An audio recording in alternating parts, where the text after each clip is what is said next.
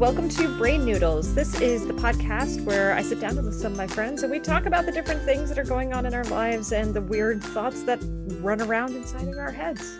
I'm your host. I'm Dr. Megan Connell. I'm a psychologist in practice in Charlotte, North Carolina, and then virtually in Virginia and Washington State, and hopefully other states soon.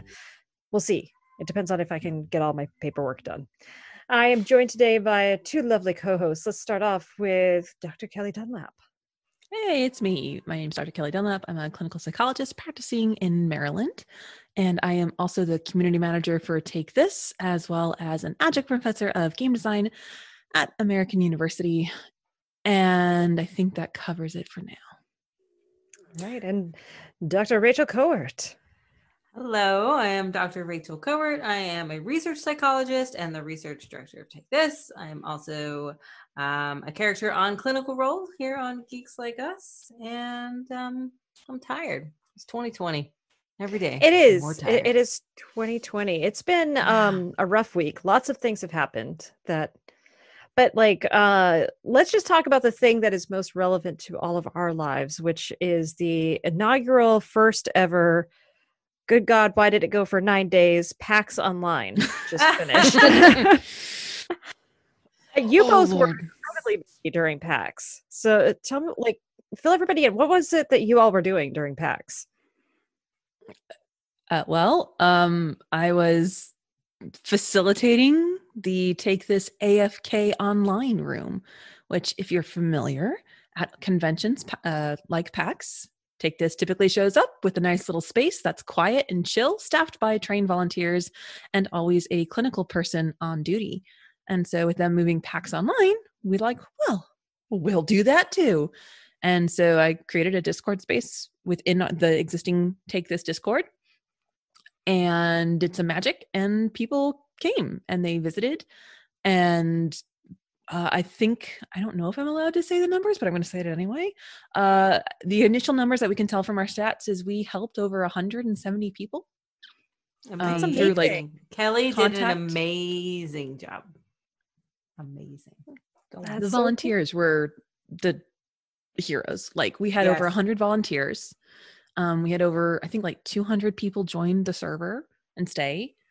And yeah, we had over 175 support contacts and something like 20 actual one-on-one check-in, not quite crisis, but intensive support, which is huge. And the biggest thing for me was, one, the consistent feedback of, I'm so glad there's a space that's chill. The PAX Discord is way too crazy for me. I'm so glad I have a place to just chill and hang out. And so I didn't realize it was 9 days. I just kind of it all feels like one really long day. In reality, it feels like March 26th. So yeah. But yeah, so I didn't even have a panel. I think it's the first PAX I haven't had one, at least that I've been in attendance at. But yeah, I was just very, very busy. And it was a very different experience, but it's really cool because now we have a Discord full of really cool people, most of which are therapists, and we get each other, and it's great. Nice. What were you up to during PAX, Rachel?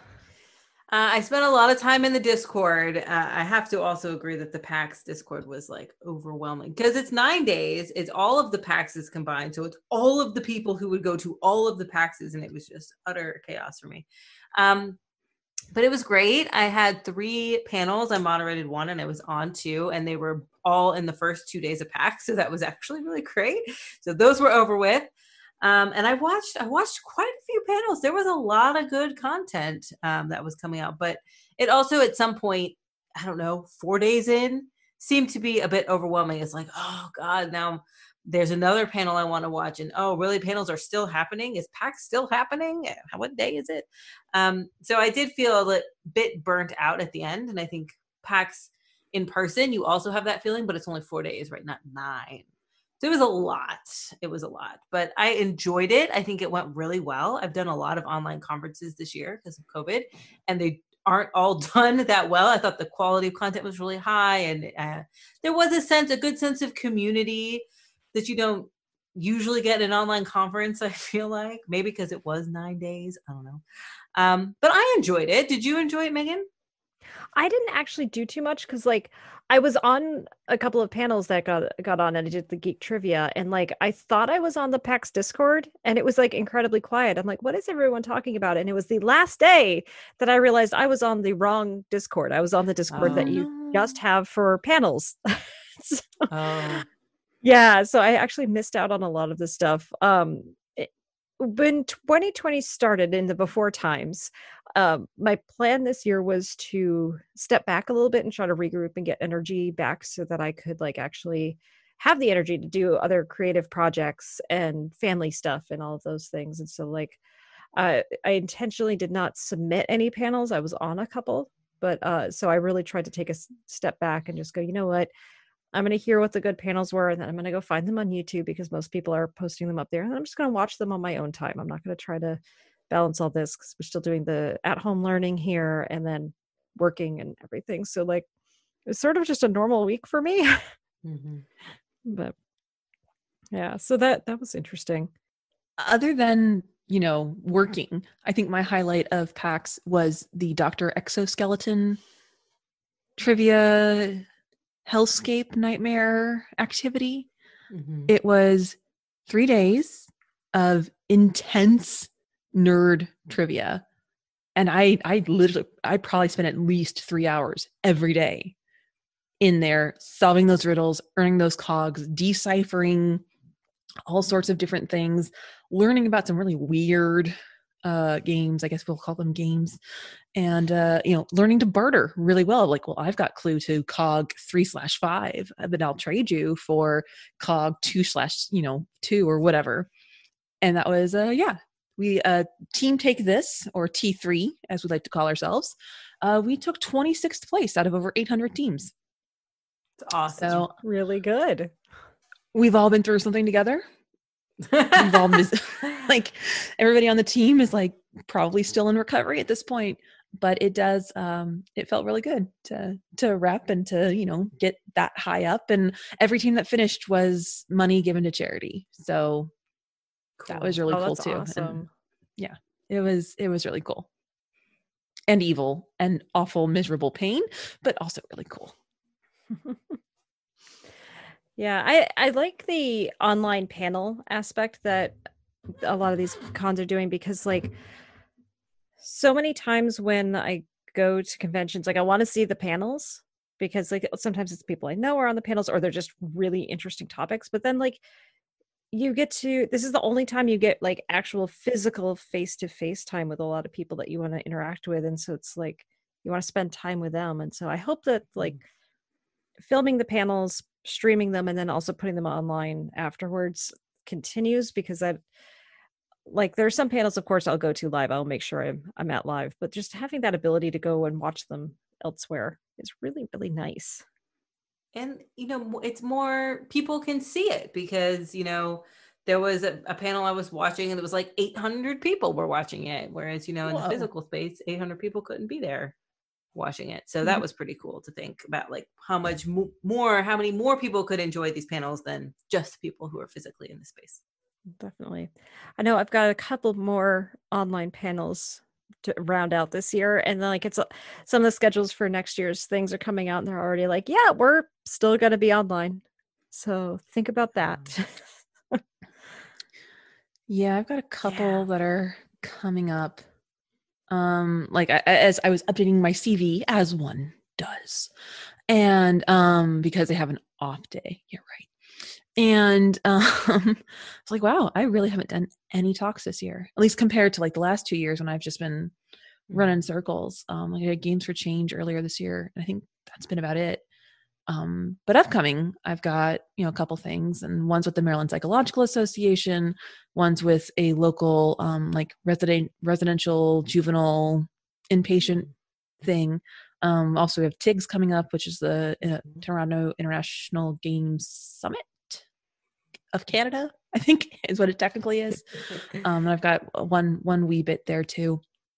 But yeah, it's definitely been a very different experience. I do like the virtual panels, exact same reason that Megan's saying. And also it's like, I think about it, I don't miss traveling. I really, really don't. I don't miss the airplanes. I don't miss spending so much time of my life you know, in transit to somewhere else. So I hope part of this is here to stay. Because like yeah. I miss my face next to your face. Well, yes. I mean, That's and the I part miss, I miss. what was the place we went to? The haunted house thingy where we had the big potiony brews. I know. That was in Yeah. Toronto. I know. Yeah. But I also don't like traveling. I mean, I don't like airplanes. I mean, I like the destination. I don't like the art of traveling. Yeah. Yeah, I agree. Like that whole thing of the travel, like I get travel anxiety of like, did I book the ticket for the wrong day, or did I forget what time the plane actually takes off, and am I getting to places on time? And like, I did book a ticket on a wrong day once, and it ended up costing me like $400 because I missed a flight and had to get a different flight, and there was just lots of anxiety, but it worked out in the end. But I'm glad to not have that stress in my life. I mean, I know the saying is not the destination, it's the journey. Screw that. When it comes to travel, it's about the destination. Like going to Australia was great. I loved my time there. I'd love to go back. I just don't want to sit on a plane for 16 hours. Going to India? Amazing. Fantastic, just mind-blowing experience. 28 hours on a plane? Hopping back and forth? No. I don't like that. I don't want that. I'm always in the middle seat. Screw everybody because I can't sleep on planes. Like, no, I don't miss that at all. Kelli, I have you topped. Oh, no, I'm just complaining. You were in the military. Like, yeah, I was going to say 28 hours to Iraq. Oh my gosh.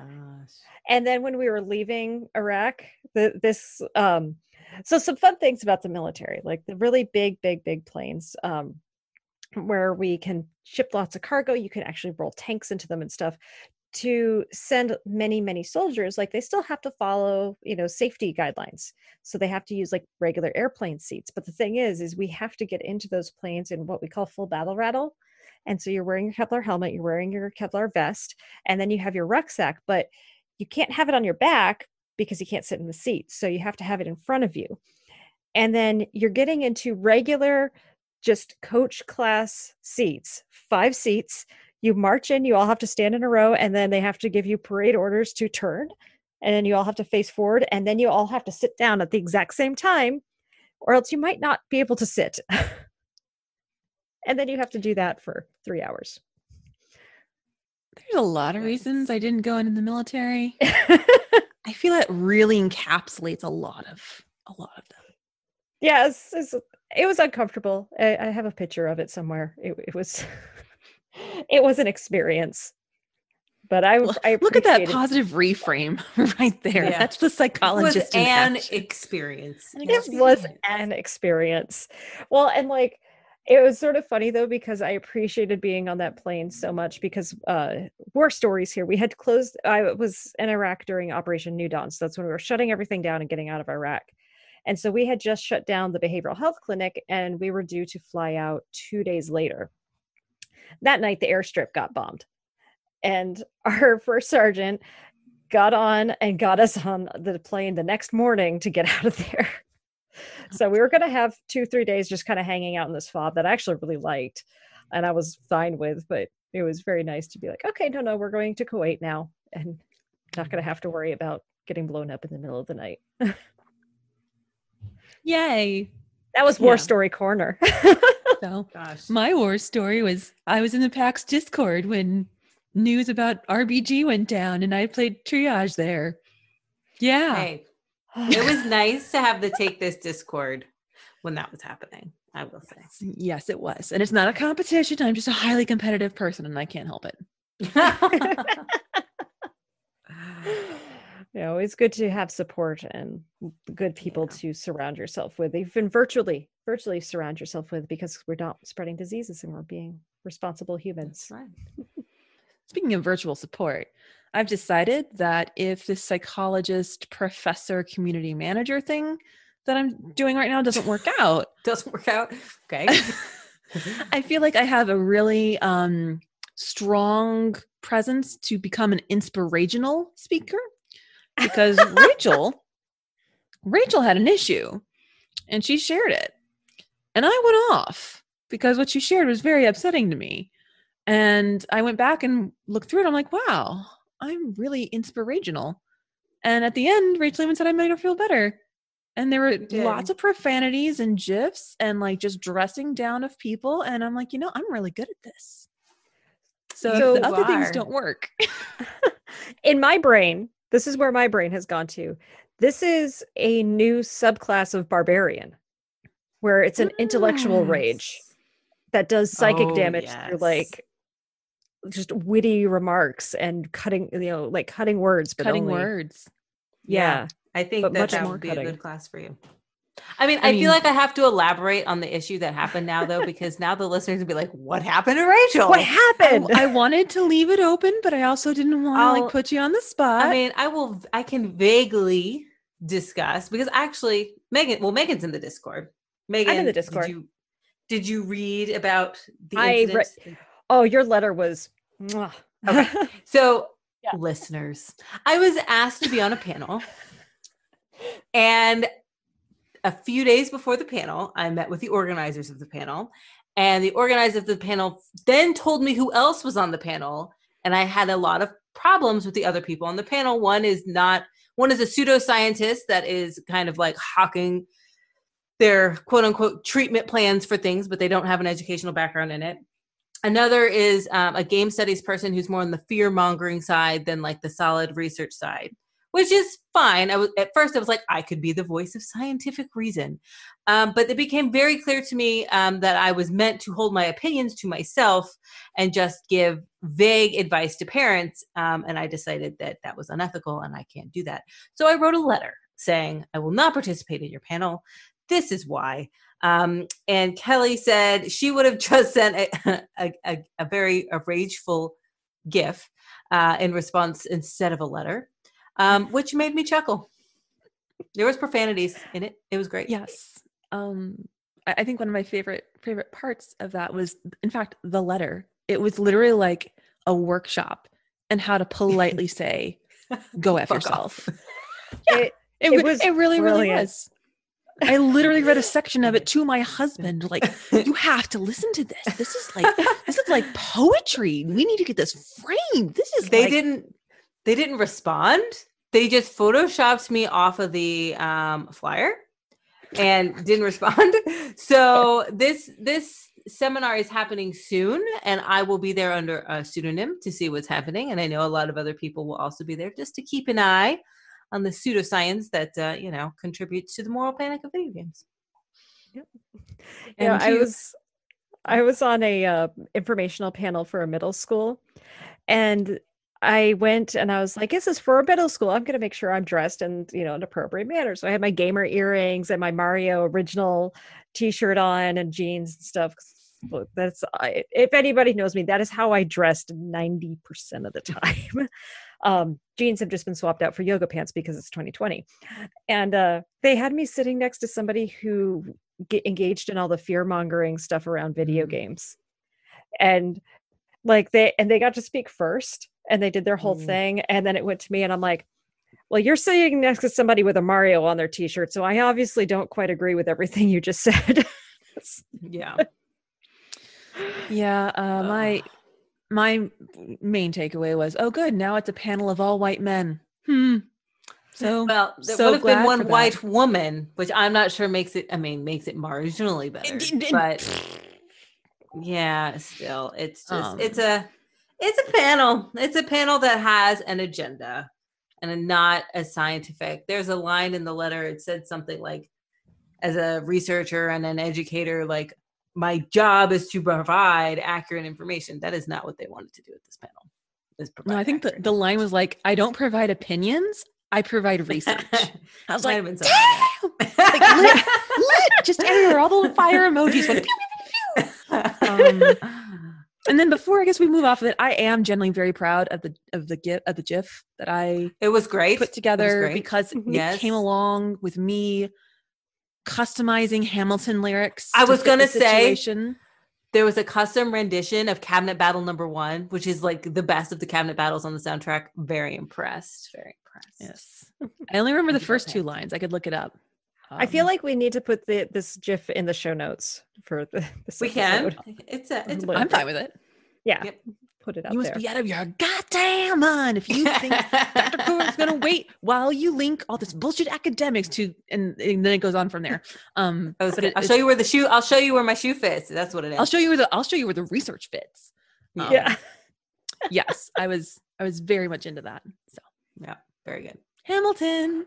I love Hamilton. Can't get enough. Hamilton is wonderful.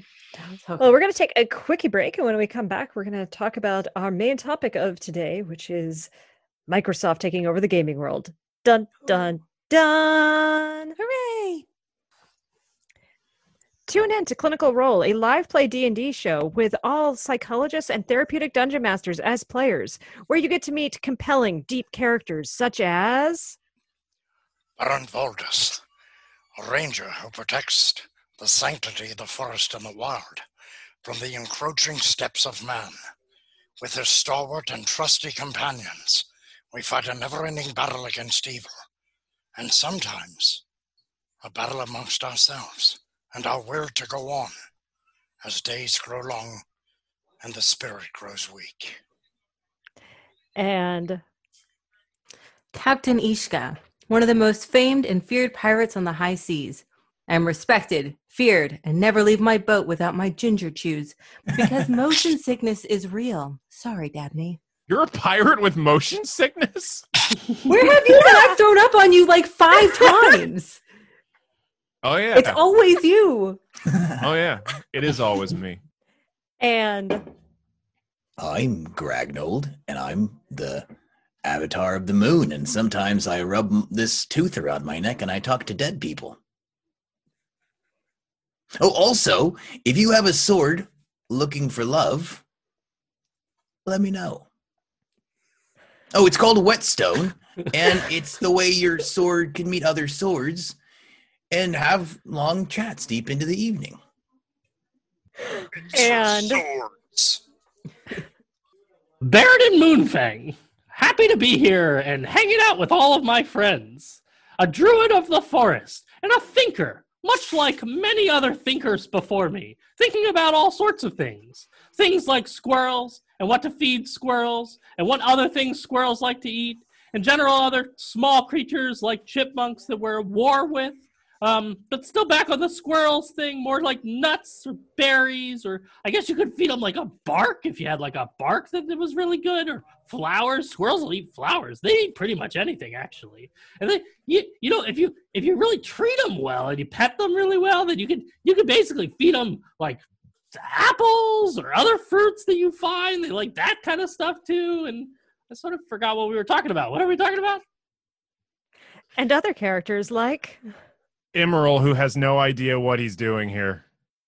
who's Emerald? Oh, damn! It's on my friggin' birth certificate. Yes, It's on the mug. It's on the mug. Emerald doesn't ring a Why, bell. Dabney? Not at all. We need a new Fine. mug. Gragnold, do you know? I can't Emerald? read Some very well, so Ishka. Oh my god! No, I don't What? know anyone named Emerald. I can't work under Is these that the conditions. name of one of Bairden's squirrels? Oh, yeah. No. Oh, you should name a squirrel Emerald. That's a good name for a squirrel. That Terrible does sound name like a for a good name. person, though. Yes, very Can I roll nature. to fling a pebble at all of them? Tune in to find out if you can. Every other Monday on twitch.tv/geekslikeus. And we're back. So, as I mentioned at the top of the show, like some pretty heavy news has happened, but we've all decided for our own mental health, we'd much rather process some fun and interesting news that can create interesting discord among us rather than stuff that might make us feel sad right now and hopeless. So Microsoft recently bought Bethesda and their parent company, which I don't remember the name of off the top of my head, ZeniMax. ZeniMax, for, was it 1.4 billion? 7.2. Right? More. 7.2 billion. Seven. Okay. Yeah. Yeah, that's lots of zeros and billions. Yeah. So Sweet rolls. I think what this now means, though, is we're going to get Skyrim Minecraft Edition, right? Oh, maybe. I did Well, read that it when I first read about the acquisition, it said this is 3 times more than they paid for Minecraft. It's like they paid that much for Minecraft? Oh my god. Yeah. They're also getting Billions? a crap ton more titles than Minecraft, but Well, I know, that's why I was so surprised that they spent that much just for Minecraft. yeah. Well, Minecraft, I mean, you think about it, it's been 12 or 13 years as like one of the number one games. Oh yeah. I mean, it was a good purchase, but billions. Wow. Billions Yeah, and billions. but I That's mean, wrong- like, wrong career path. to Microsoft, that's, you know, Nothing. that's Yeah. nothing. Well, maybe not nothing, but, you know, like not enough that they had to go to their bank account. They probably had it in their wallet. Fair, Petty cash. fair. They didn't have it like, it wasn't like spare change in the pocket. They actually had to pull out the proper wallet to pay for this. Yeah. But like, how do you all feel about one company kind of gobbling up a lot of different titles and branches? And like, we could honestly expand that to talking about like Disney owning almost, what do they own, like 75% of entertainment now or something like that? I mean, back when I was doing undergrad, I had a class where we had to watch a video. Actually, I think it was one of those giant laser disc things. That's how old I am, friends. And it was about, there were 6 media companies that own 90% of the media. And that was back then, 2000, 2001, somewhere in there. So that's not necessarily something new. Like whatever Disney's parent company is probably one of those 6 that already owned like everything. I was upset when Disney bought Star Wars myself, but then I saw they built Star Wars rides at Disneyland, and then I got over it. Because that was all for that. I have some unique perspectives. One, I am a stockholder in Disney. So it is vested interest in us to gobble up all things. Obviously, like monopolistic tendencies are never good. They don't ever lead to good things. So that is, but like they want to buy Star Wars, okay, because that means Leia is a princess and so is Rey. So I am happy to see them going that way. In terms of Microsoft, I think they've known for a while now that in terms of them versus Sony, they can't really and Nintendo, they can't necessarily compete in unique, exclusive first-person titles. I'm sorry, first-party titles. But they did learn that if you don't have it, you can just go buy it because you're Microsoft, and you can do that. And I'm really happy that they did, mostly because I am a hardcore Xbox fan. I have an Xbox One right here, and I have another Xbox One right there, and I've got about 5 360s in the closet. So I'm a like, this is not going to negatively impact me in any way. That said, Microsoft, out of the 3 major gaming companies, has been the one to say, hey, let's do crossplay. Let's have this like gaming for everyone, get it out there. You know, there are some first party exclusives like Halo, for example, but even other ones have gone to other platforms, and they really, I think that they've changed tactics. Instead of having like a console war, they've really left Sony out there kind of punching at ghosts, so to speak, while they're more of, here, you want to play with your friends? Here's these games. You can play with your friends wherever you want, on your phone, on your PC, on your, your Mac, on your Xbox. Like they're talking with Nintendo about cross-platform there. Like they have taken the tact, instead of exclusivity, which is what Sony is really excelling at, they have taken the opposite tact of games for everyone. Now, if it was the other way around, I'd be freaking out. Like, Sony's going to take everything and make it exclusive, and I'm going to have to buy a Sony product. I don't want to do it. No, I think it's a cool idea. And like, one of the things of like big companies, pulling in air quotes around smaller brands and things, it's not that like Star Wars or Marvel or Bethesda, like these are not small things, is there can be that financial support to it, like, because even big gaming companies can get to a point where like they want to meet, that Christmas deadline to get the game out, and it's really hard to keep sometimes the money starts to run out because you find a glitch or a problem and you have to fix it. And like, so I hope that this acquisition means for the game developers that they're going to have a little bit more security. I will say that's one thing that I've heard from in the Nintendo camp, is that it's really, really important there that everybody who's working on the game has a good work-life balance. And that was this CEO of Nintendo took a humongous pay cut when the Wii U flopped so that they could keep paying everybody below them, which I think is wonderful. And that's the way companies, I think, should work in the Dr. Connell universe that exists in my brain. Right? And I'm sad that Breath of the Wild 2 has been delayed more, but I know we're going to get an awesome game because of it. And like, my hope though is that this acquisition will maybe make the next Skyrim game come out a little sooner than later, because I really like Skyrim, and the Elder Scrolls, and that game's 11 years old now. We're 12 years old, something like that. Yeah, old. At least in game terms. Unfortunately, I want to live in Dr. Connell world. I don't hold out much hope, just because I know that, you know, in Seattle, where so many of these game developers are, obviously Bethesda is in Bethesda, Maryland, which is where I live, close enough. But like the way that Microsoft largely operates is with contractors.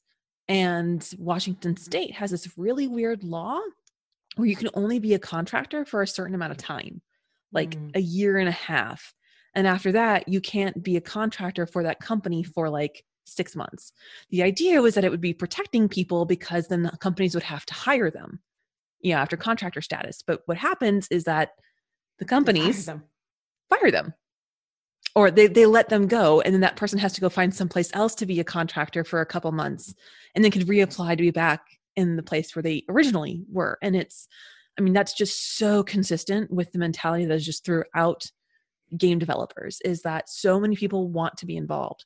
You know, there's so many people who are saying, man, my dream job is to be a game developer or to work on Skyrim in some capacity, that it's really easy to have churn, and churn is a part of it. And yeah, and that's on top of normal up and down cycles. Like, you know, when a game is just getting started, there's a huge hiring, you know, thing. And then a game takes 2 or 3 years and then it launches.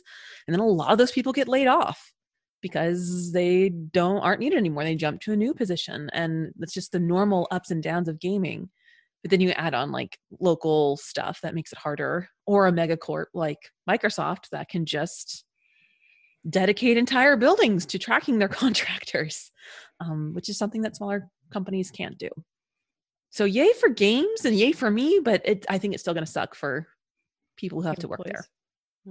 Yeah, like thinking about people who like their dream is to work on these games that they love. Like I can't help but think of EA, and like that's been a thing. Like so many people grew up with the EA sports games and want to go work on them. And like I do not know what it's like to work at EA, but like every report I've read has not been nice and not been flattering. It does not seem like it's a good place to work, and that they kind of use people until they cannot be used anymore. And that's not good. No, and that is a very AAA mentality, unfortunately, is there's so many people, we can just replace you. And I know the state of the industry paper that Take This published last year on the gaming industry, like one of the most upsetting stats to me, and I teach this to my students too, just so they, you know, they go into the industry knowing, like the amount of people that have worked in the industry for more than 10 years is only like 20%. Like it's tiny. The amount of institutional knowledge is tiny because people get so burned out. And if they survive burnout and crunch, you know, then they're usually in their mid 30s and they're like, well, I want a family. I can't work these kinds of hours if I want a family. Like that's just not possible. Or, you know, depending on where they're working, oh, look, we're turning out the 4th version of the same thing that is still a 16-year-old's power fantasy. I'm not interested in that anymore. I want something different. And so you see this massive brain drain after a certain amount of time. One, because the industry doesn't retain them. There's really no incentive to stay. And there's so much churn and so much instability that, like, no, thank you. So yeah, light, happy stuff, right, guys? Light, happy stuff. Well, and like, yeah. Oh, go ahead, Rachel. Yeah, I was waiting for you. I was just gonna say, I have no skin in the game in terms of the Microsoft acquisition because I'm a PlayStation girl. That's what I was gonna say. Never owned an Xbox. Don't play Skyrim. I've always bought PlayStations because they had the exclusives to the new Final Fantasy games, and that's where my heart is. Well, though, thinking about this, like with those AAA titles, with the exclusive things and stuff, like it's really interesting because so many of the games that I have just absolutely adored have been these indie games. Like on Geeks Like Us, I just streamed the sequel to the Moon called Finding Paradise, which, oh my God, the feels. And if you want a video game to help talk about just ethics and ethics in psychology specifically, this is the game for it. There are so many ethical dilemmas that are presented and potential ethical problems that are presented to you. It is absolutely fascinating and a wonderful story, but it's an independent gaming studio. It's, 3 or 4 people who do 90% of the work on it. And like, think about like one of my favorites that we have talked about on here before, Stardew Valley. One guy created that, right? And like that blows my mind. I don't know how that's physically possible to have one person make. I think that's too like a more recent-ish trend. I mean, a lot of indie games now, I think there are more indie studios and there's more opportunity for them to get the word out about their projects through the power of the internet than there were, 15 years ago, for sure. I mean, that's another thing I talk with my students about a lot is, today's class was on the hegemony of play, which is this very famous 2007 article that Digger put out, and basically saying, the idea of what games are and what gameplay is and what is a real game is controlled by this hegemony of play of the people who are making the games. They all look the same. They all have the same attributes. They're all making the same game. And they have determined that, action shooter with 30-year-old grizzled whitish man with trauma history is like the story that everybody needs. And that for a large part is true. However, like in the past 15 years, you've had tools like Unreal and Unity become available to people for game development. Coding has become a much more accessible skill than it was even just 10 years ago. And so there are so many more opportunities for different voices to be heard, but those voices have to come from an indie space because AAA titles typically are not going to risk the money and investment on something that may or may not work. Like I think about, What Remains of Edith Finch or Gone Home. I mean, for Edith Finch, like Giant Sparrow is not a small company, but they're I think the term is a triple-I indie. It's not AAA, but triple I. But yeah, they're willing to take those risks because they can. It's kind of like steering a ship. If you have this giant cruise liner, it's going to have a lot of bells and whistles. It's probably going to have indoor plumbing, and it can go and go and go and carry a lot of people with it. But if you need to turn, it's going to take it's going to take a hot minute. Whereas if you're in like a little skiff or a little sailboat or something, yeah, you might not be as fast or have as many bells and whistles, but if you need to turn, super, super easy. And I think stuff like Fall Guys and Among Us, which is a new one that's becoming very, very popular, really prove that. Because these are small titles. The graphics are not like, whoa, next gen graphics, dude. They're literally bean people. But the gameplay is what's important. The gameplay and the togetherness of it is really coming through. And I'm expecting to see a lot more of that come from the indie space as we go forward into 2020, or at least the games that are going to become popular are ones that are all about you and your friends getting together and doing stupid stuff together. Or the Goose Game, which turned 1 this week. It did, but there's a I think it comes out this month. The expansion where you can have 2. Yeah. Cookies. Is it co-op Goose Game? Yeah. Oh, that's amazing. Yeah. And I think the other one's a gander, technically, because it's got like the little bump on the nose. But yeah, I can't wait to. That's gonna be fun. See, there's good news in 2020. There is some. And like actually an interesting thing too, I learned this actually from the encyclopedia of game knowledge that is Jack Birkenstock. Among Us he is actually a tabletop card game. Oh. It's a hidden hand card game. Yeah. Then so that idea, it's the same idea. 2 people are traders and everybody else is trying to do these tasks. And like the traders are trying to damage the tasks and kill everybody off. So like I was like, oh, that's so cool. So I mean, Tabletop it's not unlike werewolf. It's like werewolf, Yeah. but good. Werewolf is good. Werewolf is good. Ruins friendships, but other than that, it's great. As a game designer, I'm good. Yeah. I You don't like werewolf? No. No. The main. Oh, go ahead. No. Go for it with your thing. My main issue with werewolf, as in any game that does this, is that if you are not one of the special people, you literally just have to sit there and wait to die, and it's not a lot of fun. As That's a not villager. True. Well, because you, as a villager, you pretend that you're important, so they don't kill you, right? But no, and if you're a villager, like if they think you're important, the werewolves are going to kill you anyway. They're going to kill you even faster, and you have no power to really save anything. Like you don't. To me, it feels a lot so like, what do you do? What do you do when you're the witch, right? Who can bring someone back to life, and you open your eyes in the middle of the night and you see it's your card move forward? Well, you obviously have to save yourself, right? That's the move. But then the next round, the wolves know that you saved yourself and you die anyway. So the witch isn't a good card either. But at least it's interesting. As opposed to a villager. One round where you say, they tried to kill me, it's not me, but they're probably going to kill me the next round. I don't know. Yeah, games like that where I feel like... Game. Well, so a solution to that game, another indie game that I have, a tabletop game, it's called Growl. It's a similar idea, like there's werewolves and villagers, but if you think you've figured out who the werewolves are, you can hand them pitchforks which stab them. And so the werewolves can get killed. And you don't know who's who until you have to pass through 3 nights, and then on the final night, if you're a werewolf, you howl at the end of it, and if you're a human, you stand up and go yay. And if it's all human, the humans win. And if it's everybody's howling, it's really fun, and it only takes like 10 minutes to play. And that one does not ruin friendships. Okay, very good. The other thing I like about that over something like werewolf, this is a bee in my bonnet, are games that when you're out, because that's not fun either. Like once you're dead and all you can do is sit there. Like Among Us, even as a ghost, I can still complete my tasks. You know, at least I have something to do. I can continue to contribute.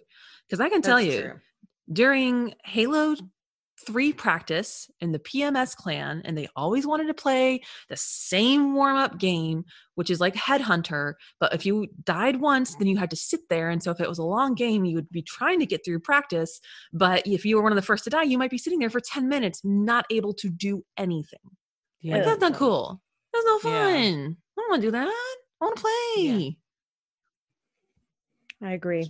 So the takeaway is Microsoft, make sure that these are games where people can play together and not eliminate and have to sit and watch their friends play. Yes.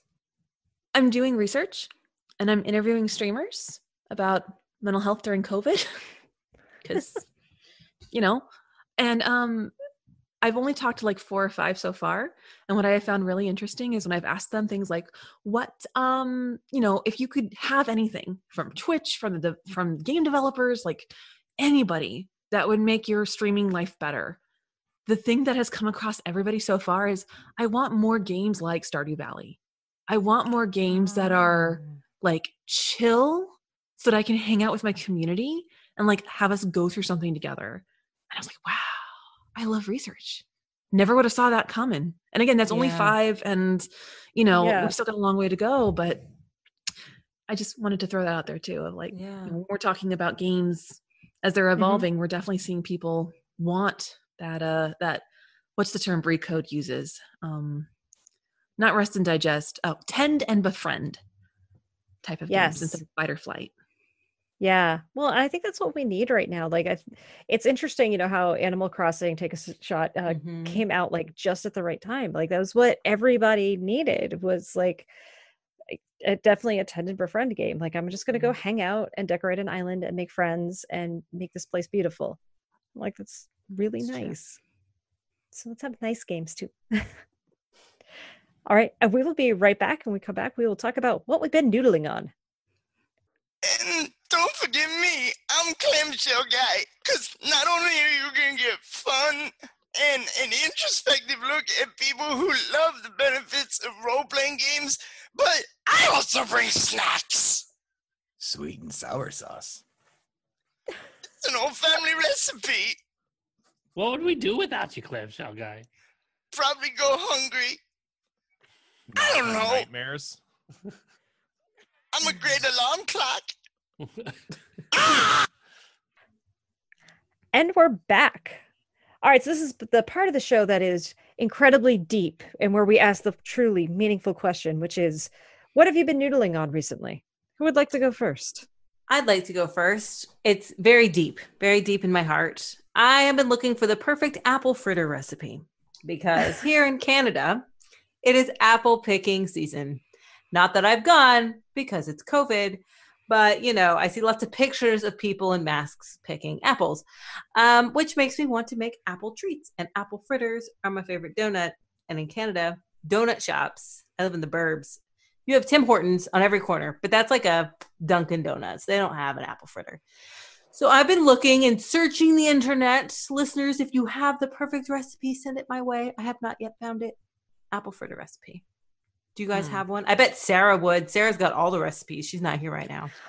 I might. I actually have a collection of recipes from my grandmother. So I will Send look it to through it me. after this and see if Excellent. there's an apple Excellent. fritter. I feel Much like if appreciated. Sarah had a recipe for an apple fritter, like I don't know if I'd want to make cookies it. and fudge would be involved, which to me sounds awesome. Like there's no like all hail Sarah for her amazing. Oreo salad. Yeah, it's a salad. It's not a what I'm salad. It's hearing. whipped cream and Oreos. It has the word Not a salad side in it. dish. It's not a side dish. I know it's a salad. Apparently it's the it main is. course. I think it's a Thanksgiving side dish, like on the table with the turkey. What? No. Yes, I'm pretty No. sure. That Yes. sounds awful. We gotta ask her. Yeah, hot fruit. Anyway. So there we go. Next shot. Okay, Animal Crossing's Yeah. done. Hot Yeah. fruit. Hot fruit is our Hot next. fruit. Yeah. Yep. Yeah. I don't have apple fritter, but there has been a recipe going around the Take This Discord of churro cinnamon challah. That sounds pretty good. Mhm. We made it. It was. I have not. I don't think I am advanced enough in breadery to do Yeah. that. Treadery. Or pain, as the French would say. Mm. So, but it was described as like 100 tiny little hugs because it's got the braids and Well, like you that pull off sounds each nice. little piece like a little churro. And I might I make asked my husband for make one. that for me. That sounds nice. I'm gonna go find it in the. The do Discord. it. Do it. sounds- It's in the food channel. Yeah. I figured. And if you search for challah, CHALLAH, I'm sure it will come up for you. All right. Challah. Cool. That is amazing. believe I did that. Keep that Oh, in. I need to Keep go in that the Keep that in. Yeah. I am shamed. Well, I can speak to what I've been noodling on, unless Megan, you want to go first. No, go for it. Wait. I Wait, know, right? somebody made it. Right? Look at that. I don't know why it's not focusing. Okay, that looks amazing. All right, go on. So it's a little bittersweet, I guess, but noodling on how do I keep the fall traditions that are important to me given the state of the world that we live in. So, obviously trick-or-treating is not going to happen this year. Like the CDC came out today and said that trick-or-treating is a high-risk activity. Thank you, No. CDC, for what you're worth right now, which probably isn't much. But so I'm trying to think, okay, what can I do? Because my kiddo is old enough to know that Halloween means trick-or-treating.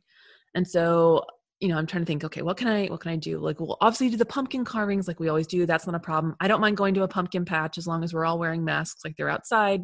Okay, we can do that. But then what?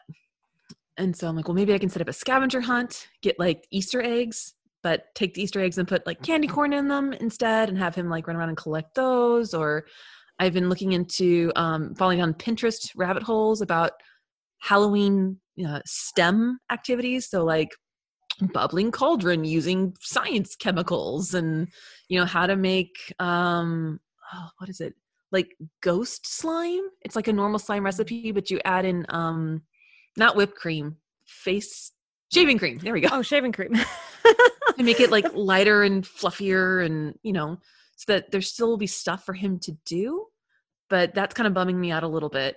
So trying to focus on that. He wants to be an astronaut, so I got him my astronaut costume, and then I got Ellie, our dog, also an astronaut costume. So now they are both astronauts together, which makes me happy. And then thinking about Thanksgiving, what does that mean? My husband does listen to this, so I'm going to lay it out there. My husband invited my mother-in-law down for Thanksgiving without consulting me. Uh-oh. I love my mother-in-law. She is a wonderful human being, like seriously, like a saint. However, she's also an insanely good cook, like Food Network style. And so the idea that she'd be in my pitiful kitchen and I would be responsible for cooking a turkey, which I've never done before because we've always gone to someone else's house. There's like a lot of anxiety for me. Kelli, what I'm hearing you say is you need a kitchen remodel. I need a kitchen. You hear that, crew? Kelly's husband? Needs a remodel and a sous chef. Yes. Like, again, and I want to be very clear. My mother-in-law is nothing but the nicest, most wonderful, amazing human being. She put up with my husband longer than I have so far. But like, when it comes to cake decorating, she has like 500 different of the little tips, like each one for its own precise. And it's like, it's amazing and it's so cool, but it's also super intimidating as like Thanksgiving. It's all about cooking and I don't know what I'm doing. And similarly with like Christmas okay, well, we'll probably just be us at home, which is not a bad thing, but my husband doesn't want me to get on the roof for some reason because I need to hang up my Christmas lights. He said, well, we don't have a ladder and you can't have someone bring over a ladder. I'm like, well, then let's buy a ladder. I don't know who's going to deliver a 12-foot ladder. Well, I don't know. Let's figure it out because that's your options. You're going to take the 8-foot we have, put it on a table and climb up that way, which you told me not to do last year. No. Buy the 12-foot ladder. stopped. Home Depot will deliver. Yes. Will deliver. You could also buy a ladder on Amazon. They deliver anything. I'm giving him his options. He's telling me I can't go on the roof. He doesn't want me on the roof. And I told him he's not the boss of me because we're mature adults. Here's a Halloween noodle I've been having. It's not the noodle I was going to talk about, but it kind of plays off of what you were. I might be suggesting in my neighborhood, like a Halloween parade. So where like space the kids out like 6 feet apart and then have them just walk the neighborhood in their costumes. And then like the parents can each have have buckets of candy for their kids when they get back or whatever. That could be cute. That's a cute idea. Yeah. Like that way, at least like they're seeing each other in their costumes and like they're being spaced out and stuff. And my kiddos are already like, okay, we have to wear masks. So we need to incorporate masks into our costumes for this year. And so they're trying to figure that out. I mean, and, like, are they even going to let you trick or treat? I don't think they are. I do live in North Carolina. I mean, I'm not going to open the door. If someone comes to my door, I'm just going to turn No, off the I mean, lights. like I'm not going to let them trick or treat. Like I'm just thinking like an Easter egg hunt or something. But I might like try to get together with some of the families, at least in the cul-de-sac, and let the little kids come out and do like a little Halloween parade. And that'd be cute. Well, if you want, one thing I've been noodling, because I'm just going to keep dominating the noodle space here, because apparently I overfloweth. I have been thinking, I'm like, what would it be like? What would it be like if I made like a child scavenger hunt video game? And like, if stuff was hidden in other people's houses. And so my kiddo would have to talk to other people's kiddos and they would have to go find things in their houses and then bring them all together for like a witch's brew. And then of course I can't probably do any of this because time is obviously an issue. And so trying to find that balance between, look at these 12 Pinterest ideas that I have that are all incredibly complex and I probably don't have skills for them. Kelly, don't do all of those things. I shouldn't do all the things. No, this is what I'm doing. I'm putting on the pumpkin movie, the Charlie Brown pumpkin movie. We're going to carve pumpkins. There's like this YouTube video my daughter's obsessed with making spooky cupcakes. So I'm going to make cupcakes and bring out the 500 tips, borrow them from your mother-in-law, let them decorate cupcakes and buy a giant bag of candy. They're done. They're done. They don't need more than that. They really don't. They're just little. Do you carve your pumpkins on Halloween? I do not, but I will this year because there's nothing else to do because we're not trick-or-treating. So I will, and we'll roast the seeds or whatever because it's on a Saturday. Of course it is. So you gotta fill the day, right? So yeah, we'll carve pumpkins on Halloween. Rachel, that was the most aggressive like discussion of carving a pumpkin I think I've ever heard. I'm not annoyed that it's on a Saturday this year and we can't do any Halloween things. Yeah. Yeah. It's definitely annoying. Yeah, the thing I've been noodling on is cakes and baking and things. I have a small human who is having a birthday this week, and they requested a combination Pokemon and Minecraft birthday. Oh, So they are wanna see definitely my pics? child. Well, so what we have done is we got Pokemon decorations because those were less expensive than the Minecraft decorations, and we're doing a Minecraft cake. And my little one's favorite Minecraft character is the creeper. And so I was thinking we were going to have to do a creeper head cake or make a creeper cake. Yeah. But what they said was, I want a Minecraft cake. So like, you know how in Minecraft you can make a cake? That's what they want their birthday cake to look like. That simple, like little just red cake with white frosting and little red dots on top. Okay, Sweet. I could do that. Like making the portal cake. Yes, I was just thinking that. I could do it. And this cake will not be a lie. It will be truth. We will eat it. It will be glorious. Yeah, we have so many. I've been guilt buying birthday gifts, so I probably went overboard. I'm going to have to go through and set some aside for Christmas. Yeah, I feel relatable. Yeah, because I was like, I was at Target the other day because I needed something. Anyway, and I walked by and I'm like, oh, look at those long sleeve shirts in tiny little potato sizes. My kiddo needs new tiny little cute shirts that have Halloween stuff on them. Kids, they grow so fast. Of course he needs more pants. Of course he needs more long sleeve shirts. Listen, Target is a hole in which you black out in and come out with bags and bags of cute kids' clothes. Yeah. I wish they came in my size. They're really cool. I know. Yeah, I would like women's, geeky graphic tees like they have for the girls. But if you do want graphic tees, go to Redbubble, the Geeks Like Us shop, and you can get graphic tees with our logo and Clinical Roles poster and other items on there. Do it. And where can we get Rachel's shirt? The Surviving Not Thriving. I love this shirt. This is from the Home Edit. They are an organizational phenomenon on Instagram, and they have a whole line of shirts that say wonderful things, like one says meh vibes, caffeine until cocktail hour, surviving not thriving. In the fall and winter months, I live in these sweatshirts. I literally own like 12 because I love them.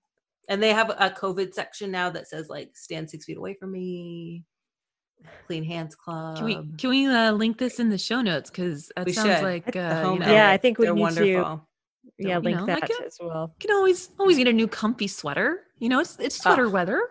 Yes, it is finally cool off. I can wear my sweatshirts again. I'm so happy. And you got a PAX one on. I have a PAX sweatshirt on right now that I love. Anyway, Noodlers, thank you so much. We will be back in a couple of weeks. And again, if you like what you hear and you want to support us, please consider supporting Geeks Like Us on our Patreon. You get, we try to do special things for our patrons, give you access to our Minecraft realm and getting to vote on different games that we might be featuring on streams and things like that. So if you can, thank you so much. And if you can't, that's okay too. Just enjoy the podcast. All right. We'll see you all soon. And Brain Noodles is a production of Geeks Like Us. Your host for this podcast is Dr. Megan Connell, joined with her fellow Noodlers, Doctors Kelli Dunlap, Sarah Hayes, and Rachel Cowart. Your producer for this podcast is Amelia Herbst. Music for this podcast is The Life of Riley by Kevin MacLeod. Follow us and support us on Twitch and Twitter at Geeks Like Us. That is G33KSLIKEUS. That is Geeks with 2 3s like us. Join the conversation as well. We also have a Discord and an Instagram. Tags for both of those can be found in the show notes. Hope to see you around, and keep noodling.